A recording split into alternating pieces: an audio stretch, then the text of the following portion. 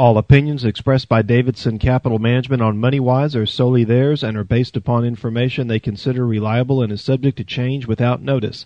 You should be aware of the risk in investing in any security or investment strategy discussed on the show. Before acting, you should consider whether it is suitable for your particular circumstances and should seek advice from your own financial or investment advisor. Past performance is not indicative of future results. You're listening to MoneyWise with Davidson Capital Management. Got your MoneyWise guys back inside the MoneyWise studio with me for this weekend show. I have my brother Jeff, Mr. Joe Rust, and I am your host, Kyle Davidson. Pretty new listeners to the MoneyWise program. Davidson Capital Management is a fee-only registered investment advisor. We're in our 33rd year of business, and with offices in San Antonio and Corpus Christi, we have your investment management needs covered throughout Central and South Texas.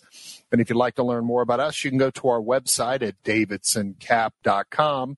Or if you'd like to give us a call at our office on Monday to discuss your personal financial situation or take advantage of a portfolio review and analysis from your MoneyWise guys, you can reach us in our San Antonio or Corpus Christi office toll free at 1-800-275-2162. If you'd like to send us an email, you can send out emails to moneywise@davidsoncap.com. And don't forget, you can subscribe to the MoneyWise podcast through Apple Podcasts or any of your favorite streaming podcast apps where you can leave your comments. And don't forget to like the show. Well, as we kick off every weekend's MoneyWise program, I turn it over to my brother Jeff to go into the numbers from Wall Street from last week. So, Jeff, take it away. Okay, in the week just passed, the Dow Jones Industrial Average was down 1,507 points, or 4.6%. The S&P 500 last week was down about 205 points, or 5%. And the NASDAQ last week was down about 656 points, or 5.5%. Now, for the year-to-date, the Dow Jones Industrial Average is down 13.6%. The S&P 500 year-to-date is down 18.2%. And the NASDAQ year-to-date is down 27.5%. So it looks like this past week taking our next leg lower after we had spent the last couple trading weeks in the market cha-cha at, I would say, the upper end of the lower range from the last pullback. Got close to an intraday low on Friday. Still the intraday low stands at 38.10. On the S&P 500, we got down to 3,900 on Friday. But it looks like the way that the market is reacting, particularly to the CPI that came out on Friday. And as we said on last weekend's show, no fun until the Fed is done. No fun until the Fed is done. We could be very much potentially making our way towards Jeff's base case, which would have been February 14th of 2020. About 3,400 on the S&P. So last week we were talking about the CPI number, the Consumer Price Index, which came out on Friday, and we were concerned that it was going to be a market-moving number, especially if the number had not improved substantially from the previously reported number, and that's exactly what happened. I think, interestingly enough, if you want to kind of speculate, I wonder if there were some folks that might have known about the number of Thursday afternoon, because the markets had a pretty hard sell down in the last 2-3 hours of trading on Thursday. I think we were down 600 points, something like that on Thursday, and then we went down another 800 points thereabouts on Friday. And the U.S. the inflation number was basically, I think, 2 or 3/10% hotter than what was expected. But the market was expecting it to cool off, and it didn't.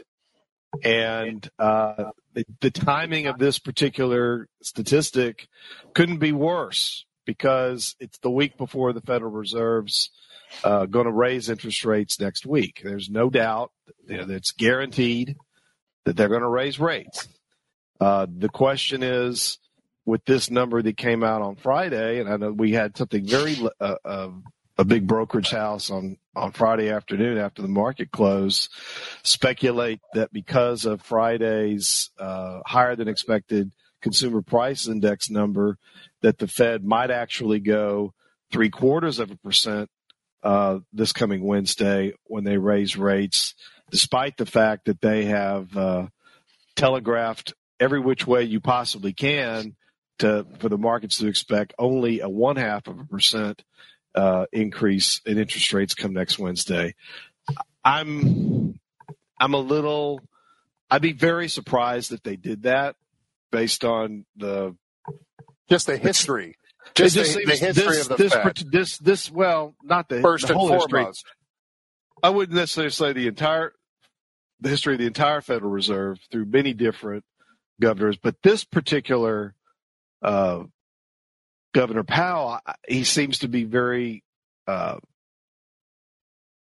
in tune of wanting to telegraph to the market very succinctly, very specifically, exactly what it is that the Federal Reserve plans to do. So I would be surprised if they've been telegraphing a 0.5% rate increase come next Wednesday, turns it into 0.75%. However, their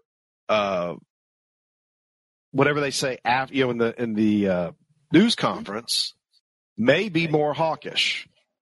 And that hawkishness, I'm not sure if that's been priced into the market. Joe, you wanted to add something? I think the market is definitely factoring in there's not going to be a pause, and everybody was talking about that. I think you can pretty much bet there's going to be at least minimally of 350 basis point raises in the next 3 periods. They can do that. I mean, I think that's baked in now. And I will say, I'm the first to admit, I've been talking about that. I've had conversations with clients, had, discussions here on the program that I felt that as we got to the Jackson Hole Symposium for the Federal Reserve, the meeting they have at the end of August, that they could be turning to a little bit more of a dovish tone and allowing quantitative tightening or their balance sheet roll-off to do some of the heavy lifting in place of continued interest rate increases. And after the CPI that came out on Friday, I'm definitely now leaning more in the camp that they're not going to be as dovish or pivot to a dovish tone come the end of August, and that a 50 basis point or a 0.5% increase to interest rates in September is definitely now on the table in my mind with this number that came out. So we still have core CPI. Now, core CPI is the primary inflation gauge that the Federal Reserve uses in assisting with their monetary policy decisions, but they can't turn a blind eye to CPI. Now, core PCE strips out volatile food and fuel. But for every single one of our listeners, every time they go to the pump, every time they go to the grocery store, they're feeling inflation hitting them the hardest in their pocketbook, for sure. And so the Fed cannot completely turn a blind eye on the consumer price index number that came out on Friday and solely focus on the core PCE, which is coming out on June 30th. Now, we saw that number peak in February of this year, so it's going to be real interesting on June 30th to see what the core PCE is going to be, to see if it's continued to tick lower, stripping out volatile food and fuel. Yeah, well, that's 3 weeks from now. It's true. Yeah, it's still 20. It's still 21 days away. A lot can happen in the markets in the next 3 weeks. And I see we're coming up to the end of this segment, so I'll pick it up on the other side. All right. Well, let's take our first commercial break. You're listening to Money Wise with Davidson Capital Management. Your Money Wise guys will be back after this. Welcome back. You're listening to Money Wise with Davidson Capital Management. If you'd like to learn more about the Money Wise guys, you can go to our website at davidsoncap.com. Or if you'd like to give us a call in our office on Monday to discuss your personal financial situation or take advantage of a portfolio review and analysis from your Money Wise guys, you can reach us in our San Antonio or Corpus Christi office toll free at 1-800-275-2162. If you'd like to send us an email, you can send all emails to moneywise@davidsoncap.com. And don't forget, you can subscribe to the MoneyWise podcast through Apple Podcasts or any of your favorite streaming podcast apps, where you can leave your comments, and don't forget to like the show. So if you're just tuning into this weekend's MoneyWise program, just continuing to recap the happenings of Wall Street last week, another very tough, brutal week. In fact, the Dow Jones Industrial Average has been negative 10 out of the last 11 weeks. And the last time that had occurred was during the Great Depression. Now, I'm not saying in any way, shape, or form that we're going into another Great Depression or the market conditions are going to deteriorate to that level.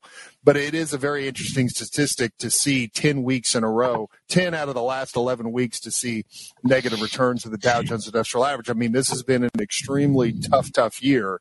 And if you have not been actively managing your portfolio, if you've been working with an advisor where the advice has been stay the course, it'll come back, you are feeling an extreme amount of pain in your portfolio. The other thing that came out, the University of Michigan does their study on consumer sentiment, and the June read was the most negative it's ever been. So, you have the history of that statistic. In the history of that statistic. So Friday you had multiple things going on that led to the sell-off in the market. Well, but I will say this just as a contrarian on the consumer sentiment. I did read some statistics this past week. When consumer sentiment is very negative, it can be a contrarian indicator. And I mentioned that to Jeff just in portfolio strategy meetings. But when you only have the Fed, as Jeff has said on past shows, or we've said on past shows, 2 interest rate increases that began, the interest rate increase beginning in March. There's no fun until the Fed is done. So this negative consumer sentiment number that came out this past week, I don't think at this moment in time is going to be a contrarian indicator to start, getting your buy list together, because we still have further to go until we get back into the sunshine. And again, the Fed has got at least 2 to 3, possibly even more interest rate increases to get this monetary inflation under control. Kyle mentioned something about a buy list. I think the other thing you have to take into account, and we did this Friday as well, after the multiple emails going back and forth between the brothers, where I just sit as a partisan observer, and Jeff's take was, hey, we may want to have a sell list together. So going into Friday, if things don't go the way that we would all like them to go with the CPI numbers, what are you prepared to do when the forecast looks even murkier? And I think that's something that we don't talk about enough is, all right, here's your strategy. What do you want to buy when the market's down? But what are you prepared to do when things don't turn out to be the way the forecast doesn't look to be as sunny as you would like it to be? And I think that was a great point that I'm giving Jeff some credit here. Hey, we need to be ready to do something if this number is not where it needs to be. And you got to ask yourself, if you're dealing with an advisor, you're dealing with your 401k, what is your strategy, going forward when you have had a day like we had this last Friday? Well, or even like we've had this entire year. And when the CPI number came out on Friday, and we'd already had previous portfolio strategy meetings all throughout this past week of what our strategy, what our next move is going to be, because up until we got to Friday, we were still sitting at some of the lowest levels of equity exposure in our moderate allocation models throughout the history of our firm. But after Friday's number came out, we decided that it's time to raise even more cash in the portfolio. And so we made the decision to eliminate a mid-cap index exchange-traded fund that we owned in every single allocation model across all client accounts. And so depending upon which allocation model you were in, we raised anywhere between 5 to 7% in cash in those allocation models when we made those adjustments. I wanted to add one thing. And part of the discussion that Kyle and I were having about making this switch earlier, we brought Jeff in, is if we're going to go from mid-cap, maybe we look at something that's small caps. Because if we do have a recession, all right, and we're raising that cash, small caps typically lead the way out of a recession. So I'm not saying we're going towards a recession, but we have some powder dry, and we were already talking about making some kind of preemptive move. So if we do get in that situation, we can put some money in an asset class that's going to outperform once you come out of a recession. Well, if you've just been staying the course in your portfolio and you're sitting on extremely low levels of cash, you don't have any powder dry to take advantage of this market when it finally does make the turn, whether that's in a month, whether that's in 4 months, whether that's in 6 months, if you don't have the cash available. And if the only advice that you've been getting from whoever you're working with is, just stay the course, the market comes back, remember, the deeper your hole goes, the more you have to make just to get back to where you started. This is why in market conditions like this, the best offense is the best defense. Defense is the best offense. So, you sound like Jeff. So the results of our sales on Friday took our asset allocations and our moderate asset allocation portfolio to a level that we have not had since before COVID. At the lowest point of COVID, which was at the last week of March 2020, we were approximately 41% invested in stocks in a moderate asset allocation portfolio. We're approximately now about 4% below that, thereabouts. You have to go back to January of 2019 was the last time that we had stock allocations this low. And the reason that we had stock allocations low in January of 2019, if you recall, we had a 20% correction in the fourth quarter of 2018 that was caused by the Federal Reserve talking about what? Raising interest rates. And then what did they do? They promptly changed their tune at the first quarter of 2019, and we promptly raised our asset allocations right back up to near our average 30-plus year allocation to stocks. So, at this point, we're at 37% invested in stocks. What I've been talking about these last, I guess really about the last month, that I thought that a worst case scenario for the markets would be that all the major averages go back to their levels in mid-February of 2020, right before COVID hit, which is really the end of March is when the markets bottomed out due to COVID. And for the S&P 500, that was a valuation of about 3,400, or exactly 500 points lower than we are as of the close of business on Friday. And if we were to go back to that point, 3,400 on the S&P, that would represent about a 29% decline from the highs that we basically set at the beginning of 2022.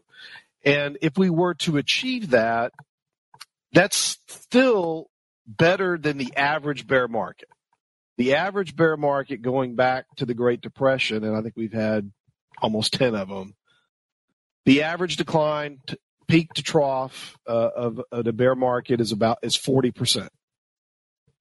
And the average length of time of a bear market peak to trough is approximately 15 months. You have to pick your point where you think the bear market began. But I continue to be in the camp. Joe was talking about getting your buy list ready and all that. I think that's all fine and good. I don't think that there's going to be a buy point of real significance for many months to come. Are there going to be trading opportunities in the market? I think there are going to be. But history. I heard a statistic from a well-known former hedge fund manager who said that there has never been a time in history when inflation greater than 5% was not defeated was defeated without a recession. Well, we're at 8.6% right now. So that's a lot of market history. And so I think the probabilities of a recession are very high. And I think the market is reflecting that. But there's still a lot of space between here and those numbers that I'm talking about in March of 2020, February of 2020. I'm basically just saying we give back everything in 2021 and everything that was made in 2020, and we just hit the reset button and go all the way back to where we were in February 2020. Now, the difference now is we didn't have 8.6% inflation in February 2020. We didn't have that. And the only way, and there's the government can't do anything about the price of gas or the price of homes or the price of foods or the price of everything that's run up so much. Only the Fed has any power at all to have any effect on that, and they're going to do it by raising interest rates as far as the eye can see, and none of us know how far it's going to take for them to go before they finally defeat inflation. But history has shown that it takes time. It's not over quickly. I know we're coming up here to the next break, so I'm going to stop here and pick it up on the other side. Okay, and we'll do that after this. You're listening to Money Wise with Davidson Capital Management. Your Money Wise guys will be back after the break. Welcome back. You're listening to Money Wise with Davidson Capital Management. If you'd like to learn more about the Money Wise guys, you can go to our website at davidsoncap.com. Or if you'd like to give us a call in our office on Monday to discuss your personal financial situation or take advantage of a portfolio review and analysis from your Money Wise guys, you can reach us in our San Antonio or Corpus Christi office toll free at 1-800-275-2162. If you'd like to send us an email, you can send all emails to moneywise@davidsoncap.com. And don't forget, you can subscribe to the MoneyWise podcast through Apple Podcasts or any of your favorite streaming podcast apps where you can leave your comments. And don't forget to like the show. So we were talking about patience. And I know that was a point that I made at the very end of last weekend's show, at the end of our first hour, is that there's times where you just have to be patient, where defense is the best offense. And I know that we've talked, as many years as we've been doing this program, where hope is a bad four-letter word when it comes to investing. And I made the point earlier in the program that if you're working with an advisor that's just telling you to stay the course and the markets always recover and all the different sales points just to keep you fully invested or keep you in an asset allocation model that's completely inappropriate for your risk capacity, which is primarily determined based on your age, then you really need to start asking yourself why you're working with this person. Because the key to maintaining long-term wealth and building long-term wealth, it's not exactly always grabbing every single percentage point gain on the upside when the markets are going up, when we're in a raging bull market. It's about keeping your holes shallower when the markets make a turn like we have seen this year.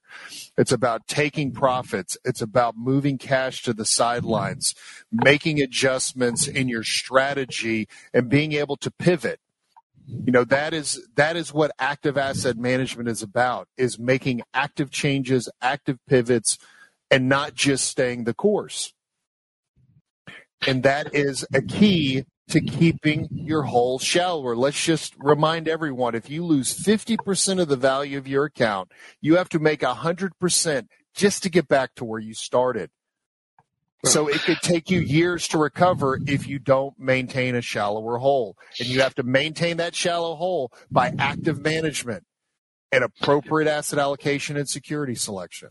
Yeah, one of the things that our listeners, if they're working with someone from the legacy distribution system, and you can name any of the big brokerage houses you want there, is especially if you're invested in mutual funds inside your account, understand that in many cases there is a revenue sharing agreement between the mutual fund company and the broker that is holding the assets, where there's a vested interest for the broker to keep you in particular investments so that they can capture some revenue. And so this notion of going out and selling you on, well, you just got to stay the course, you got to take the good with the bad, and you got to have a long-term perspective. There's also a revenue element to that for the brokerage house, because if they let you sell down to 35% stocks like we have, and you're sitting in cash or you're sitting in other instruments where they don't have any revenue sharing, that costs the broker money. It's costing you money too to stay in there. Yeah, they have a built-in incentive to keep you fully invested. Now, I'm already starting to hear from prospective clients, and I'm sorry, Joe, to interrupt you because I just want to give something anecdotally, then I'll come back to you. I'm sorry. But I've already started to receive phone calls from people working with folks in the legacy distribution system that are down 25, 30%. I'm starting to hear from them. And I know exactly what they're invested in. They were all in large cap growth mutual funds. You know, they were literally 100% invested in large cap growth mutual funds. And after 3 years, consecutive years of great returns, investors can get lulled into a sense of, this is just another correction. It'll correct itself. It'll be all right. Well, this is not a correction. This is a big, hairy, smelly bear market. And it's not over. Bear markets don't end after a handful of months. When I say the average was 15 months. And this one's a little different than some of the recent ones we've had because we got the Fed not on our side. And we got inflation not on our side. And we got politicians nowhere to be found in terms of solutions. How about complete ineptitude? Yeah, complete ineptitude. Right. So I just had to throw that in there for you, Kyle. Joe, go ahead. Well, dovetailing off what Jeff was talking about in the legacy distribution channel, and I was doing a review with a client this week, and we're reviewing his wife's 401k account, and just because it's a big company and it's a very reputable company, in this case, she had defaulted into what they call a qualified default investment alternative, and it put into a target date fund. All right, and I'm not saying target dates are evil or bad. They're not as evil as an annuity, if you've ever heard one of the shows and we talk about annuities. But in this case, there are some target date funds that are better than others. And in this case, the husband was in a moderate allocation with us. She was in a very similar allocation and a target date. And the difference in the rate of return as far as year to date was, we were about 2.5% ahead of where the target date was. Meaning if you're participating in a 401k, and you're contributing, and yes, they're working with an advisor. So I'm like, this is what we could do to fix the situation. Make sure you take a look at your statement, see what your options are. There may be some better ones. There may be a balance fund in there that's a better option and performs a lot better on the downside than a target date. Or obviously you can call us and we'll do a portfolio review for you. But if you are working with an advisor, make sure you're doing a review with that advisor and looking at your 401k statement and making sure it's working in conjunction with what your plan is for retirement.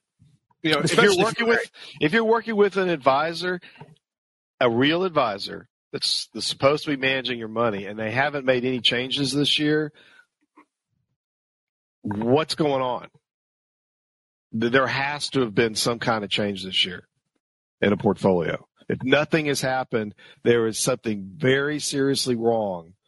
Yes, Kyle. Well, the problem with the legacy distribution systems, they so much relied in this day and age on computer generated asset allocation models based on modern portfolio theory or Monte Carlo analysis, all these different portfolio theories that they put into an algorithm, and then the algorithm spits out the asset allocation model of where assets should be divided and which asset classes based on the questionnaire that you filled out of what your risk tolerance is. And then it spits out the results saying you have this percentage overseas, this percentage in emerging markets based on all this extrapolated historical return data. But the problem is that when you have market conditions like this and the advice is stay the course, come hell or high water, we're just going to stay on this path and we're going to keep this emerging markets in your portfolio. We're going to keep this international exposure. We're going to keep this asset class in, and we're going to keep you at a 70-30 allocation because based on your risk tolerance and based on this Monte Carlo analysis, this is where you should be, and it'll all recover. It might take you a couple of years to recover, but eventually you will recover. Well, that's not any big resting piece of advice for someone who just retired or who's 5 or 10 years into retirement and they're living off of their income and they see the value of their nest egg reduced by 25 or 30% or, God forbid, more. That's not helping them sleep well at night in these types of market conditions. Go ahead, Joe. Who wants to go first, Joe or Jeff?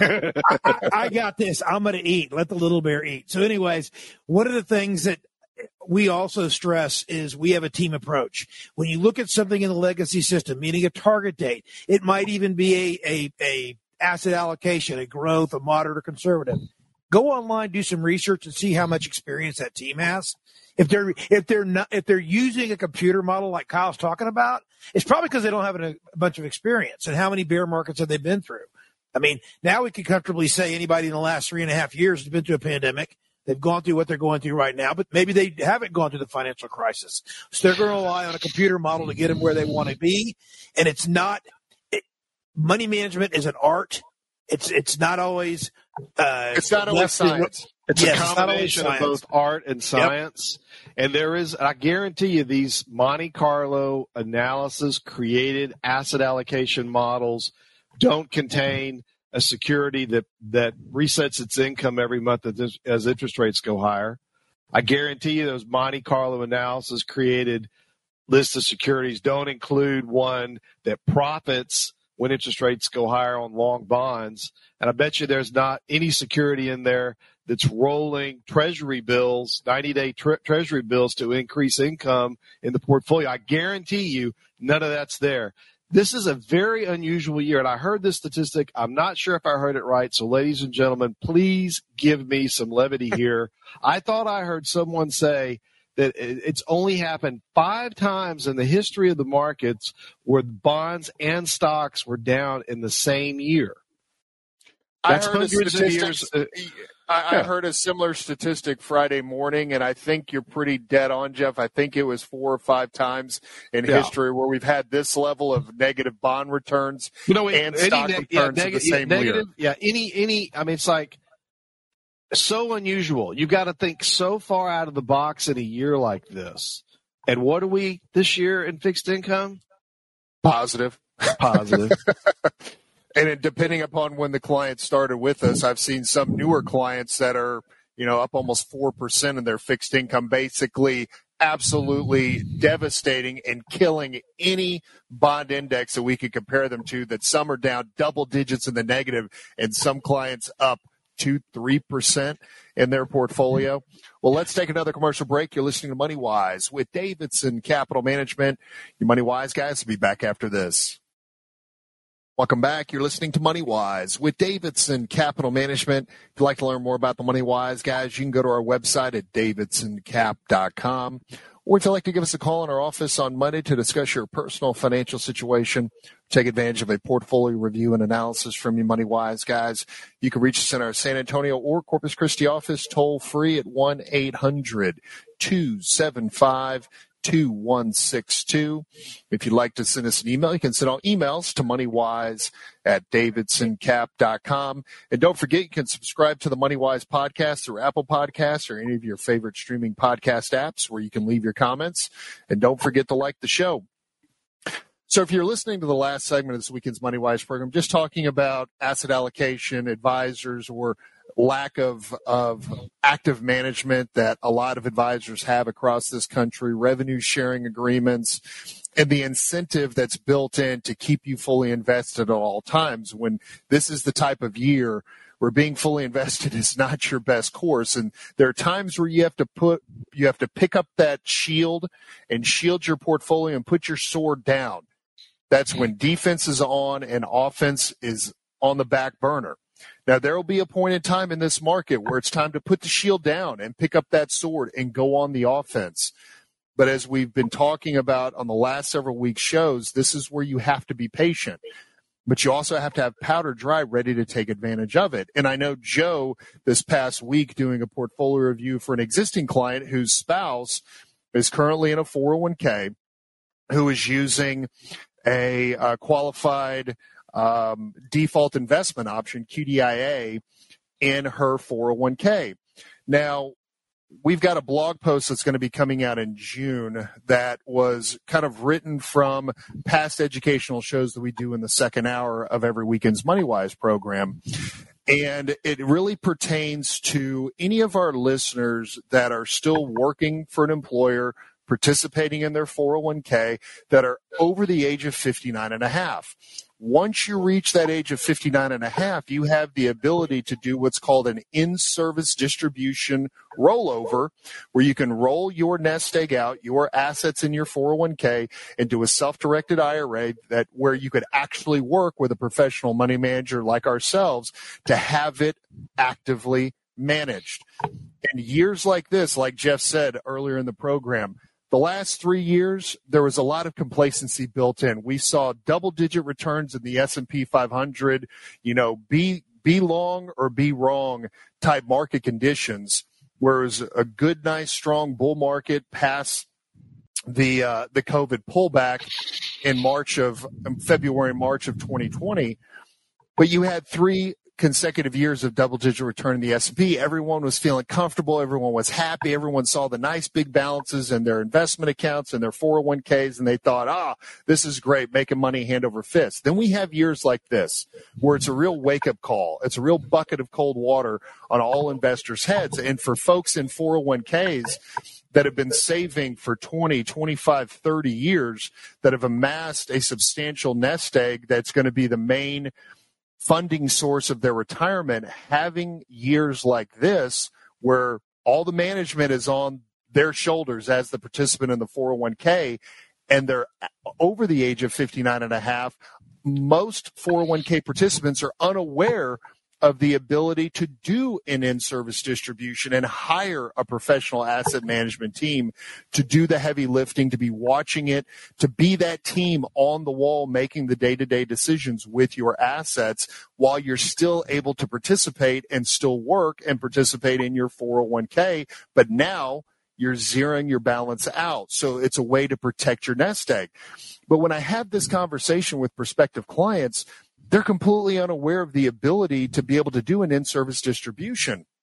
And what I have to remind them is that the 401k provider, the company that is managing the 401k, is not going to be going out and advertising to participants that, hey, when you're 59 and a half, you could take assets away from us. You can move assets out of the 401k, get it full-time professional managed by a team of asset managers that we don't get to collect fees on. They're not going to go around and advertise that. So when I talk to prospective clients, it's a real shock that they have the ability to do that. And so we use our radio show as a platform, again, to provide education that if you are over the age of 59 and a half, you can take an in-service distribution and roll that over into an IRA and hire a professional asset management team to manage it for you. And it is not a taxable event to do that rollover. Yeah, Joe. There are multiple reasons to look at that. Fees, you have to make sure you compare fees. But I think the one thing that we've seen, especially this year, there are certain things you just cannot get in a 401k that you can if you're using a money manager.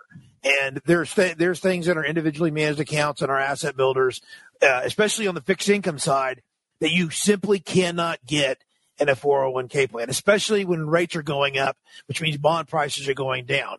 And that's one of the key things is, do you have the full array of investments available for you when you need it the most, when you've accumulated that nest egg, and you can't afford to be down 20, 30%.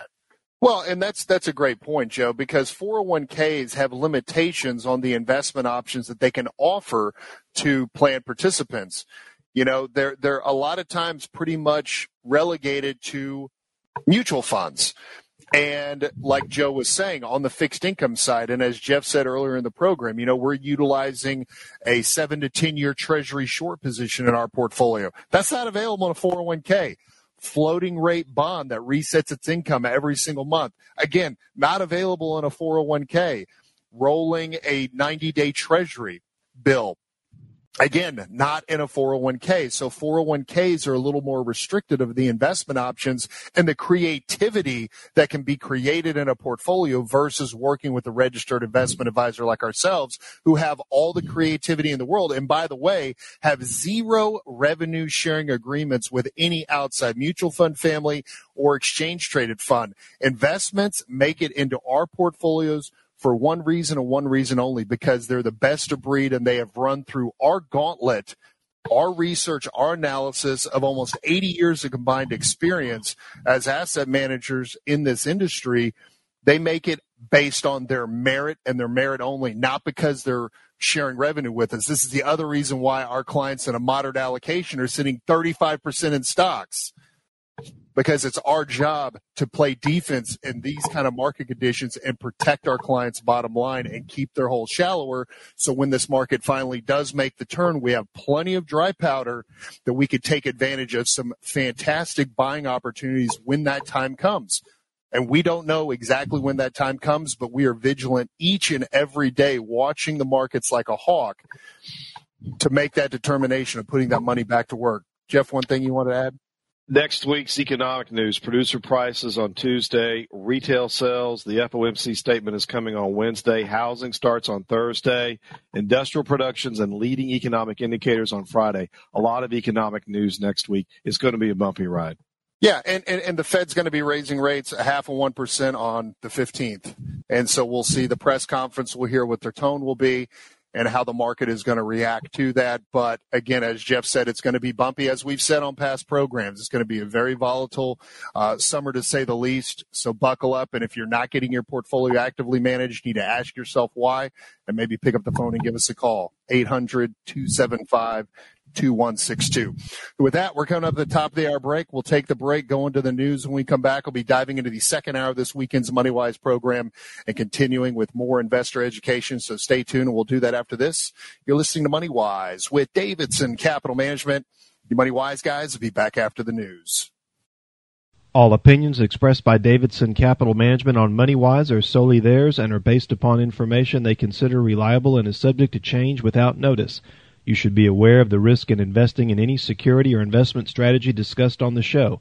Before acting, you should consider whether it is suitable for your particular circumstances and should seek advice from your own financial or investment advisor.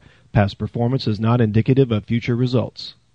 Welcome back. You're listening to MoneyWise with Davidson Capital Management. I've got my father, John. I'm your host, Kyle Davidson, and we are diving into the second hour of this weekend's MoneyWise program. Now, if you'd like to learn more about us here at Davidson Capital Management, you can go to our website at davidsoncap.com. Or if you'd like to give us a call in our office on Monday to discuss your personal financial situation, you can reach us in our Corpus Christi office at 906-0070 or toll free at 1-800-275-2162. And if you have an investment-related question or topic you'd like for us to discuss here on the MoneyWise program, you can send all your emails to moneywise@davidsoncap.com. Now, if you missed the first hour of this weekend's MoneyWise program, you can go to our website at davidsoncap.com, click on the radio show link where you can listen to today's show, as well as past MoneyWise shows. And you can also subscribe to our iTunes feed by clicking on the blue note in the upper right-hand corner of our homepage. So in our second hour of this weekend's program, again, like to use the second hour to go into investor education. And the topic for this second hour is really a topic that needs to be on a rotation each and every month because it is such a critical topic for investors all across the country to learn, understand, and realize when it comes to the point of them selecting an investment professional to work with and what they need to be looking for and how they can research and find out the background and education levels and licensing levels of the investment professional that they're planning on working with. Now, a topic that we have discussed on past MoneyWise programs, and I feel like we've been talking about this for years. I think from the beginning of the show. Well, I know that we've talked about this particular subject, again, the differences between a broker, a stockbroker, and a registered investment advisor, but in particular the research and analysis that the Securities and Exchange Commission is doing when it comes down to the fiduciary standard. And later on in this hour, I'm going to go into the definition of the fiduciary standard and what stockbrokers, what laws and directions they have to follow working with their clients, and what laws and rules and regulations that registered investment advisors like us here at Davidson Capital Management have to follow, and in particular revolving around this fiduciary standard, because this has been a topic that has been discussed at length really post-financial crisis. And the Dodd-Frank Act, which took effect in 2010, put in an actual law that goes into the ability of the Securities and Exchange Commission to create a uniform fiduciary standard, which has yet to actually take place across the financial service industry. And an article that came out of the Wall Street Journal this past week titled SEC Head Backs Fiduciary Standards for Brokers and Advisors, again goes into Mary Jo White, who's the head of the Securities and Exchange Commission, really wanting tighter standards for financial advisors who recommend stocks, bonds, and mutual funds to individual investors. And for any longtime listener to this program, they understand that your traditional stockbroker is on the financial sales side of the financial service industry, where registered investment advisors like us at Davidson Capital Management are on the asset management side of the industry. Well, let me say something right here, Kyle. The word advisor, I think, confuses the man in the street. In the old days, when I was a broker, we were either a broker or a registered representative. Advisors, financial advisors, or investment advisors, by definition, were registered with the Securities and Exchange Commission. What has happened is the word registered representative or broker has been dropped by Wall Street, and they have picked up various terms which they really like to use, whether it's a wealth manager or they like financial advisor, but they obviously don't say registered financial advisor because they wouldn't be working for a brokerage firm or registered investment advisor. So the word advisor confuses the investor in the street. It does, and again, I would hate to say that this is just strictly marketing, but it really comes down to marketing. It does come down to marketing, and it's to convey the idea to a prospective client that the powers and abilities of that investment professional are above and beyond what they actually legally can do or what they normally do with, when it comes to working with their clients. And last month the Labor Department is planning its own set of rules to tighten standards on financial professionals who advise on retirement account investments such as 401ks. And of course, President Obama has endorsed these. We haven't had a president get involved. And so he came out several months back talking about wanting to have these new standards, and really the Department of Labor is going and saying, well, hey, we're putting in these new standards. Securities and Exchange Commission, why don't you put these standards in as well? And Mary Jo White, the head of the SEC, makes it very clear that we're two different regulatory agencies and that we have our own processes and procedures that we have to go through in order to put this into place, but that she had stated that she has been intensely studying this fiduciary standard regulations and what exactly the Securities and Exchange Commission is going to do. Now, the fact that she's been intensely studying this for just the last few months, I feel like we've been talking about this for years, so why is it just being intensely studied over just the last couple of months? Well, maybe before we put our listeners totally to sleep using these fiduciary words and whatnot, why not give an example of why this should be something our listeners should be listening to? Well, I'm going to have to get to that example after we come back from the commercial break because the story. No, you didn't check the clock. The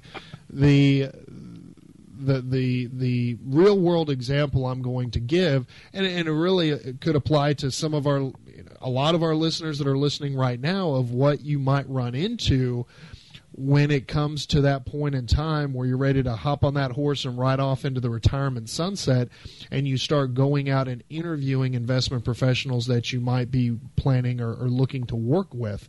And as we've always advocated on this show, don't get caught behind the eight ball when it comes time to prepare and plan for your retirement as far as the investment professional that you're going to work with.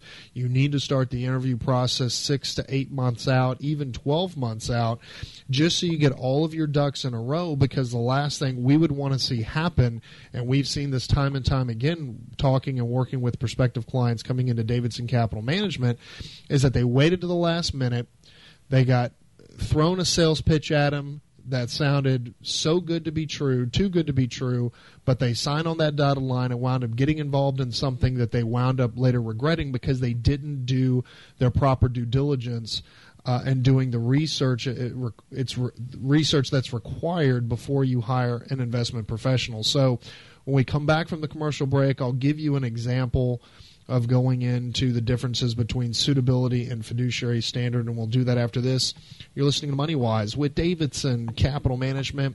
Your Money Wise guys will be back after this. Welcome back. You're listening to Money Wise with Davidson Capital Management. If you'd like to learn more about the Money Wise guys, you can go to our website at davidsoncap.com.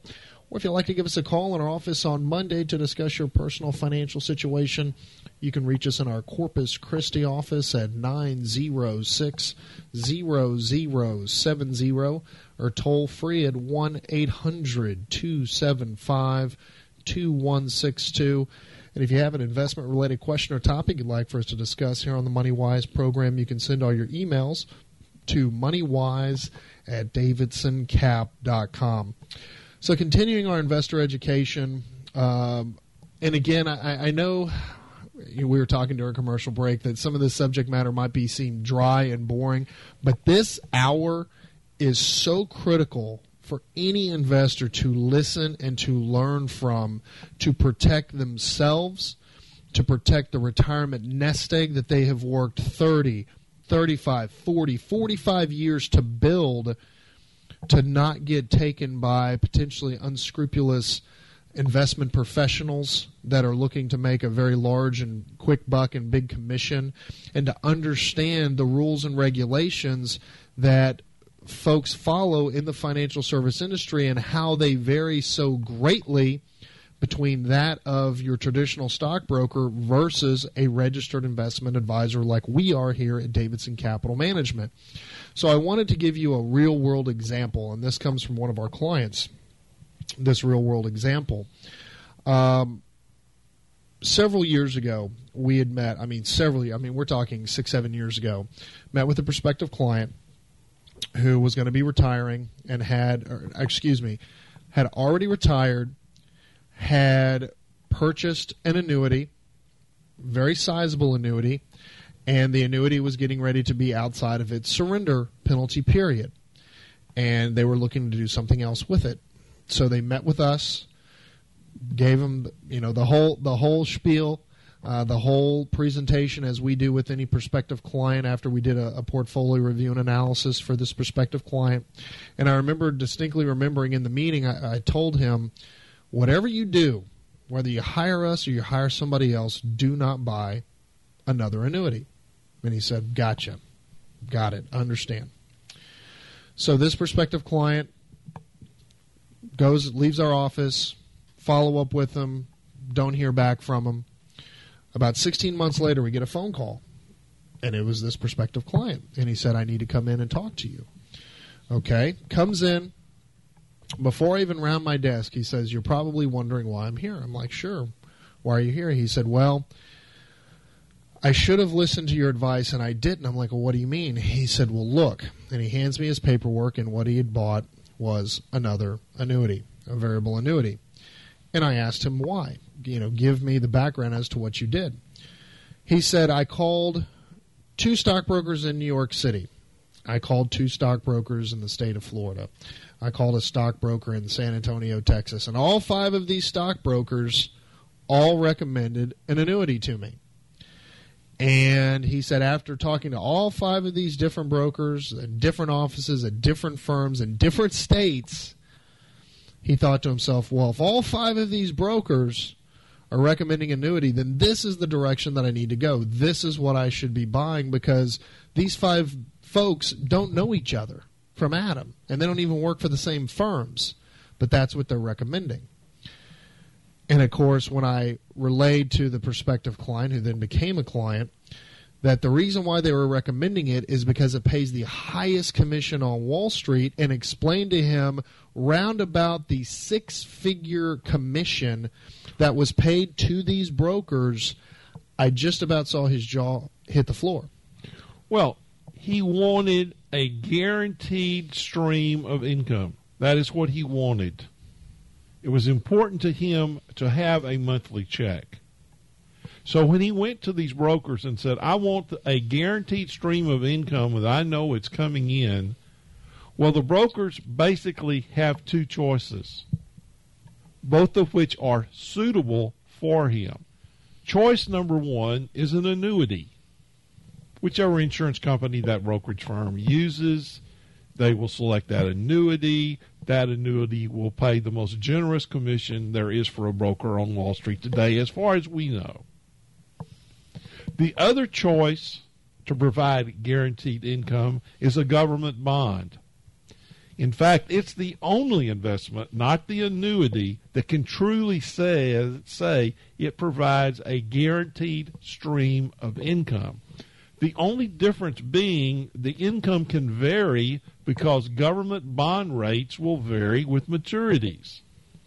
For the broker, however, the commission on the same portfolio is about 99% less than what he would be getting personally in the annuity. That is why 5 different brokers from 5 different firms in 4 different states all had the same example. They were both suitable investments, and the broker only has to do what is suitable. And that is the whole point of this second hour, is to relay real-world examples of the difference between suitability and fiduciary.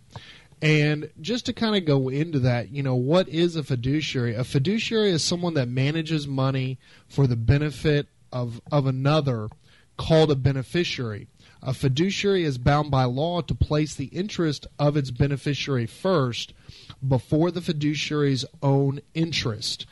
Now, stockbrokers, also called registered representatives, account executives, financial advisors, wealth managers, are not fiduciaries, even though they have engaged in high-visibility advertising to portray themselves as full-service investment advisors. It's real easy. Ask your stockbroker if he or she holds a Series 7 securities license. If he or she does, then it's probable that they aren't a fiduciary. And you have to understand, a registered investment advisor like we are here at Davidson Capital Management are subject to the Investment Advisor Act of 1940, which makes us a fiduciary. Okay? And it's so important. I mean, we cannot stress this enough in that example, to understand the difference. In the same example, a choice for us between an annuity and a portfolio of government bonds, as a fiduciary, we have to go with the government bonds because that is what is best for the client, not what is suitable, what is best as a fiduciary. And a non-fiduciary stockbroker follows only the suitability standard, which doesn't require a stockbroker to place the interest of their client ahead of their own. Under the non-fiduciary suitability standard, a stockbroker need provide only suitable advice to their clients, even if the stockbroker knows that the advice is not in the client's best interest. A non-fiduciary stockbroker, bottom line, they have a fiduciary duty to their broker-dealer, to who employs them. That is who they have a fiduciary duty to, not their client. And I can tell you, Dad, when I sit down with prospective clients and I tell them that financial salespeople, stockbrokers, are not required by law to put their interests in front of their own, it blows their mind. But what's unfortunate is that individual investors don't understand that there is a difference between what registered investment advisors do, what we do here, versus what a broker does. It was the manager at Bache & Company that I worked for as a manager that led me to become a registered investment advisor. That you worked as a broker for? Yes, I worked as a broker for them. One day I was analyzing the bond market. I was sitting at my desk looking at this chart, that chart, and he came up to me and said, "John, what are you doing?" And I said, "Well, I'm trying to figure out what the long bond's doing." And he said, "We don't pay you to be an analyst. We pay you to sell securities. We're not in the business of analyzing markets, managing money. We're in the business of selling securities." The light went on in my head, and from that day forward, I chose the path of becoming a registered investment advisor. And it all went back to the manager at a brokerage firm and a young broker trying to understand and help his clients. And a registered investment advisor must follow the trust standard, and it's the highest known in law, which requires an RIA, or registered investment advisor, to place the interest of their client ahead of their own to fulfill the critical fiduciary duties of trust and confidence. So, again, that's that trust standard versus the suitability standard. And this is why when you go to the big name brand broker-dealers. I mean, you can list them off. There's commercials all over the place, all over television, radio, the computer for these firms. You know, you have to understand they're in the job of asset collection, asset harvesting to sell investment products. And it's also important, when we come back from the bottom of the hour break, to go into a lot of the proprietary relationships that are in place with your traditional broker-dealers and mutual fund families and other investment product providers to understand.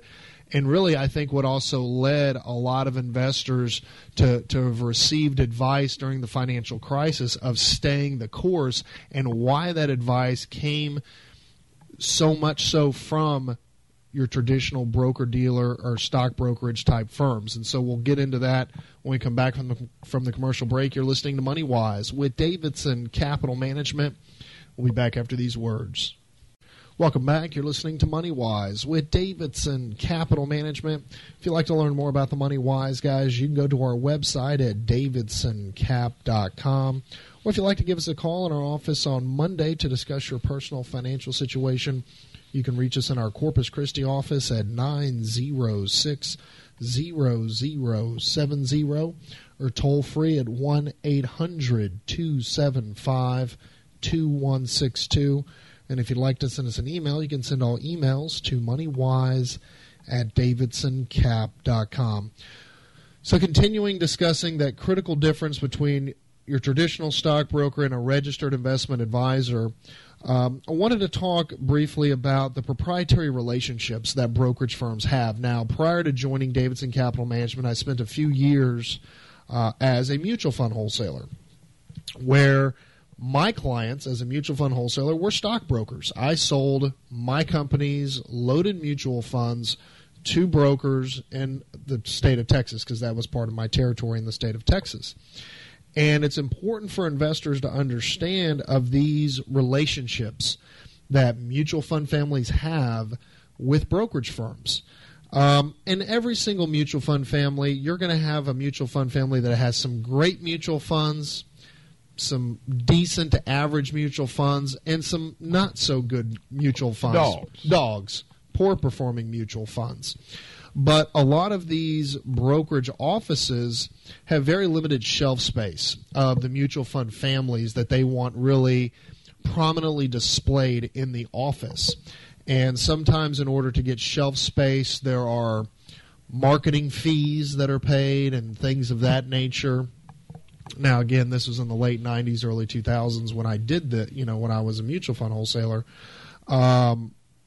It's important to understand that a mutual fund wholesaler's job is to gain a relationship with a broker and to educate them about the mutual funds that are being made available by the fund family and sell them on why they need to be selling these funds to the clients. But it's also important for clients to understand that some mutual fund families have revenue sharing agreements with brokerage firms where the brokerage firm collects a portion of the management fee being charged by the mutual fund family for those clients' assets to be in there. And really the point I'm working towards is getting back to the financial crisis. Because when we're meeting with prospective clients after the financial crisis, we always, when we do our portfolio reviews and analysis, I always ask, well, what was the advice and guidance that you were receiving from your investment professional, from your broker during the financial crisis? And 10 out of 10 times, the advice was stay the course. And the prospective client would question me, why was the advice stay the course? Why wasn't it like, let's get a little more liquid, let's get some money on the sidelines, let's get some cash on hand? And I really, and again, in my 17 years of experience, what my mind leads back to is revenue sharing agreements that brokerage firms have with mutual fund families and other financial product providers, that if assets are not in these mutual funds, then there's no revenue to share because there's no management fee being generated by the mutual fund family. So if advice coming from brokers to their clients was, let's sell, let's get more liquid, then these brokerage firms could be slicing their own throat and the revenues that are being driven off of these mutual fund holdings by their clients at these brokerage firms. So it would have seriously cut into their bottom line if it was, let's get out, let's get liquid, because now there's no revenue coming from these outside mutual fund families. And it's important for investors to understand. And I can tell you that when we do portfolio reviews and analysis, and particularly there's certain brokerage firms that have affinity, that have a love for very particular mutual fund families. Well, you can basically name a firm, and we will name without even looking at the portfolio, not even seeing the portfolio. We could bet the potential client you own one of these funds from a particular fund family.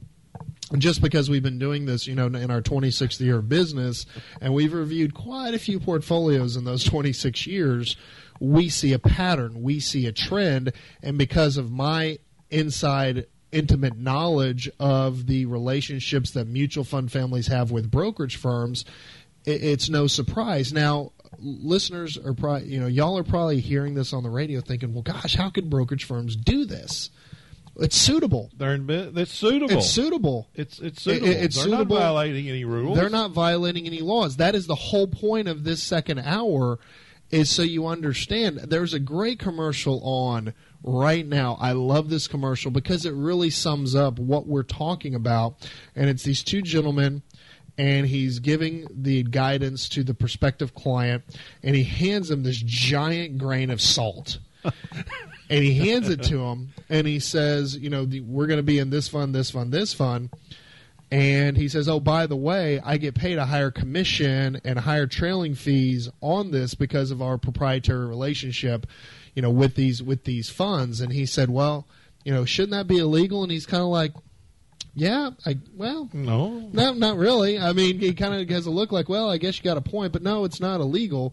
But I'm going to be making higher fees off this proprietary relationship that we have with these fund families. And I love that commercial. It's just started playing, so I'm sure our listeners have seen this commercial. Pay attention to it, because that is what we are talking about. Well, there's another commercial that the financial consultants are doing, in which they hired a DJ in Dallas, and they cleaned him up, got rid of his dreadlocks. He's really a nice-looking guy. Well, no, that's talking about financial planners, and I have a whole nother bone to pick about financial planners. Yes, which I'll get to. But within this, he looks the part. They put him in sounds the part. They put him in a nice office, glass, everything you would want. He's got the columns. He's got the suit. He's smooth talking. And he asked him, would you give me the account? Well, sure we would. And he said, would you like to know what my experience is? And I'm a DJ. I'm a DJ. And he shows pictures of him, dancing around. So, again, but I think that also comes back to another article, which we're not going to talk about on this weekend show, about just the number of don't let the number of accolades and awards received by a financial professional dazzle you, making you think that they have a higher level of expertise or experience than they actually do, because again, it's all marketing. But I do want to talk about financial planners before we go to the next break, because this is something we've also talked about on the show. And financial planning has really become a really booming industry. And there are designations, a certified financial planner, which is a very difficult designation to get. You have to go through a lot of education, a lot of test taking. It is not easy to do. Plus, you have to have industry experience to get the CFP designation. And we're not taking away from that, because it's a very prestigious designation. It is. But you have to be very, very careful how this financial planner is getting compensated, because we have seen situations where financial planners are using this financial planning designation as another marketing tool, as a way to sell investment products, as a way to generate commissions. So you have to ask, as the prospective client, how are you getting compensated? Are you fee only? Are you fee-based financial planner? Or are you selling investment products where you're earning a commission, and you need to ask those questions. And if they're not giving you a straight answer, that is when you slowly get up from the table and you walk away. You, as a prospective client, have the right to ask a straight up question and get a straight up answer. Ask them, do you have your Series 7? If they have a Series 7, pretty good chance they're compensated on commissions. And that's when, with the whole situation with suitability versus the fiduciary standard, if they say, well, I have my 65, which is to be a registered investment advisor representative, without a Series 7 or a Series 6, then they'd be leaning more on the side of fee only. And, of course, at Davidson Capital Management, we are completely fee only registered investment advisors, which puts us on the same side of the table as our clients, because the more money we make for our clients, the more money we make for ourselves, and vice versa. We are not compensated based on commission, and being a registered investment advisor means that we are fiduciaries. We have to follow the trust standard required by law to put our clients' interest in front of our own. But you have to understand these differences when you sit down with a financial professional to understand who you're potentially getting involved in, and don't let a lot of letters after their name on the card dazzle you into thinking that they have a level of expertise and knowledge that they may or may not have. You have to vet them out yourself. You have to dig deeper. As I've said, going back to 2005 on this radio show, and, you know, what we've also talked about on the show is the way that you can look up your investment professional that you're thinking of working with, or who you are currently working with, simply by going to Google, typing in the Google search broker check, and that will take you to the FINRA website. And FINRA is the regulatory body overseeing the financial sales arm of the financial service industry. You type in your broker's name, and it will go to their report.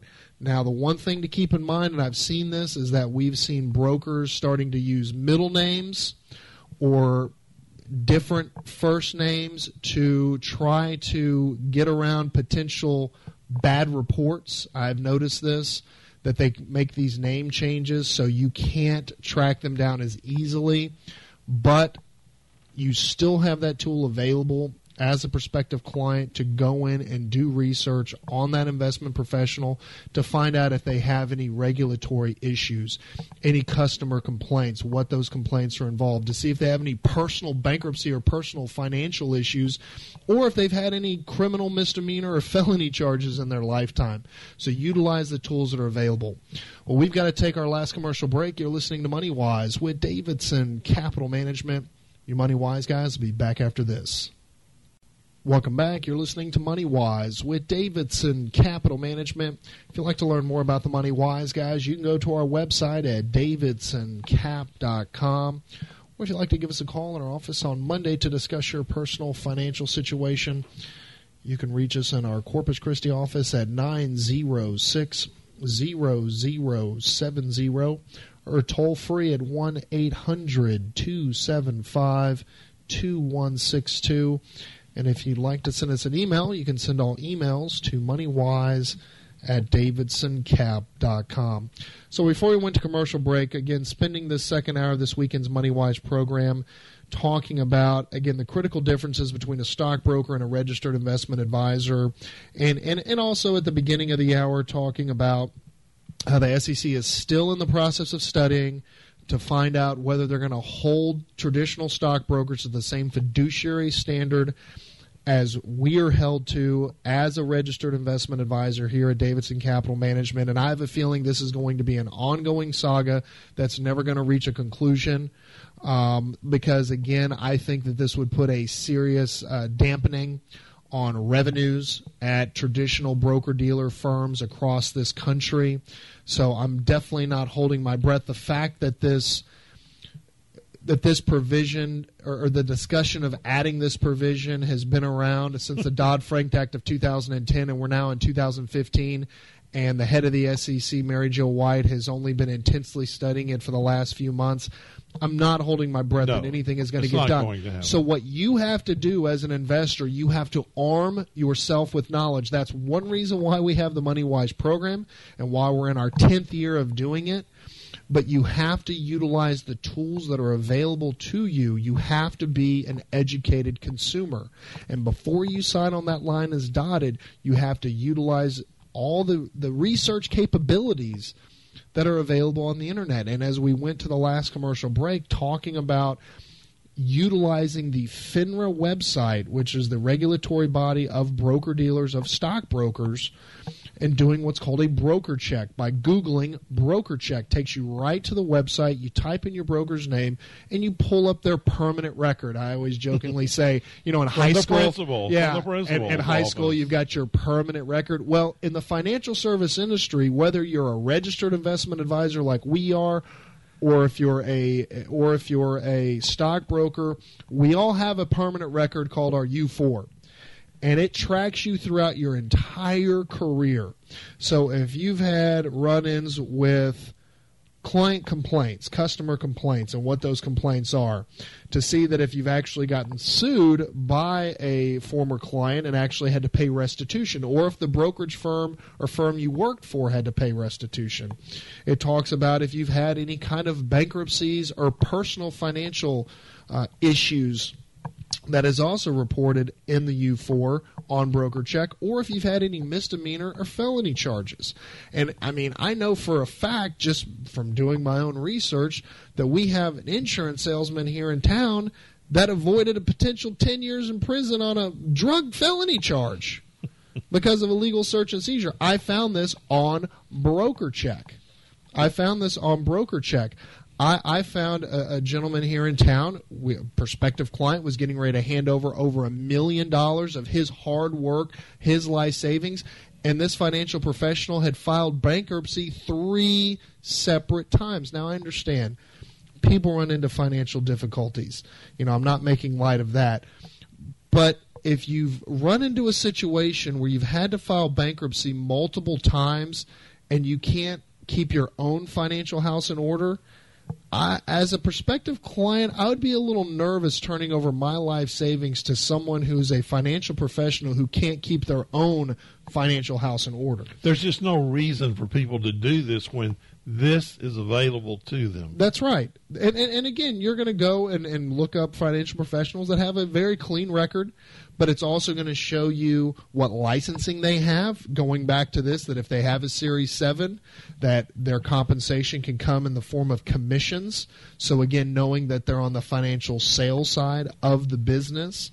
For us at Davidson Capital Management, having our Series 65 as a registered representative of a registered investment advisory firm, we follow the fiduciary standard that we have to follow as an RIA. I haven't seen numbers. I know once upon a time, I think we quoted there's 15,000 of us, and there's over 300,000 of them. Closer to 400,000. Registered investment advisors is a very small minority in the financial service industry, so you're more often than not going to run into a traditional stockbroker than you are a registered investment advisor. Now, I want to just kind of give this blanket disclosure. We're not using this hour to beat up on brokers. There are a lot of good, hard-working brokers. In fact, one of my friends is a broker that do right by their client, that do a good job, but you have to understand as an investor what type of an investor you are. If you're the type of investor that likes to call the shots of what's bought and what's sold in your portfolio and when that occurs, you're best suited to work with a stockbroker. That's really what they're there for. You can ask them questions. They can give you some advice and guidance. You can bounce investment ideas off of them. They can give you their personal opinion, and they can process the trades for you. If you're the type of investor that doesn't want to have that control, that wants to turn over the decision-making on a day-to-day basis to the investment professional, then you're best suited to work with a registered investment advisor. like a Davidson Capital Management. And you have to understand the brokerage industry over the last 15 plus years, because of the pressure they've been feeling from registered investment advisory firms like us, have developed programs to give you that active asset management from either themselves at the brokerage firm or an outside money management firm that they partner with. But you have to understand that your broker is not the person that is making those day-to-day decisions. Your broker is nothing more than the middleman of that transaction. They're getting paid a fee to steer your money to an outside asset manager or to the home office, to an asset management group that you will have no relationship with. They won't know you from Adam. And you're paying an extra layer of fees on top to have your broker being nothing more than a mouthpiece in this transaction, where instead of working directly with a registered investment advisor like a Davidson Capital Management, you eliminate that extra layer of fees. You go directly to the source and you have that personal relationship with that investment professional who's making those day-to-day decisions with your assets. You can look at them in the white of their eyes when you're working directly with a registered investment advisor. So you have to utilize the tools that are available to you. You have to understand those critical differences between a broker and a registered investment advisor, and the differences between what is suitable, what brokers follow, and what registered investment advisors follow as a fiduciary, and following that fiduciary standard. And if any of our listeners want more education, do not hesitate to pick up the phone and give us a call at Davidson Capital Management at 906-0070 or toll free at 1-800-275-2162. And with that, we'd like to thank everyone for listening to this weekend's Money Wise program. For my father, John, this is Kyle Davidson saying have a fantastic weekend. And to your financial health, we will talk to you next week.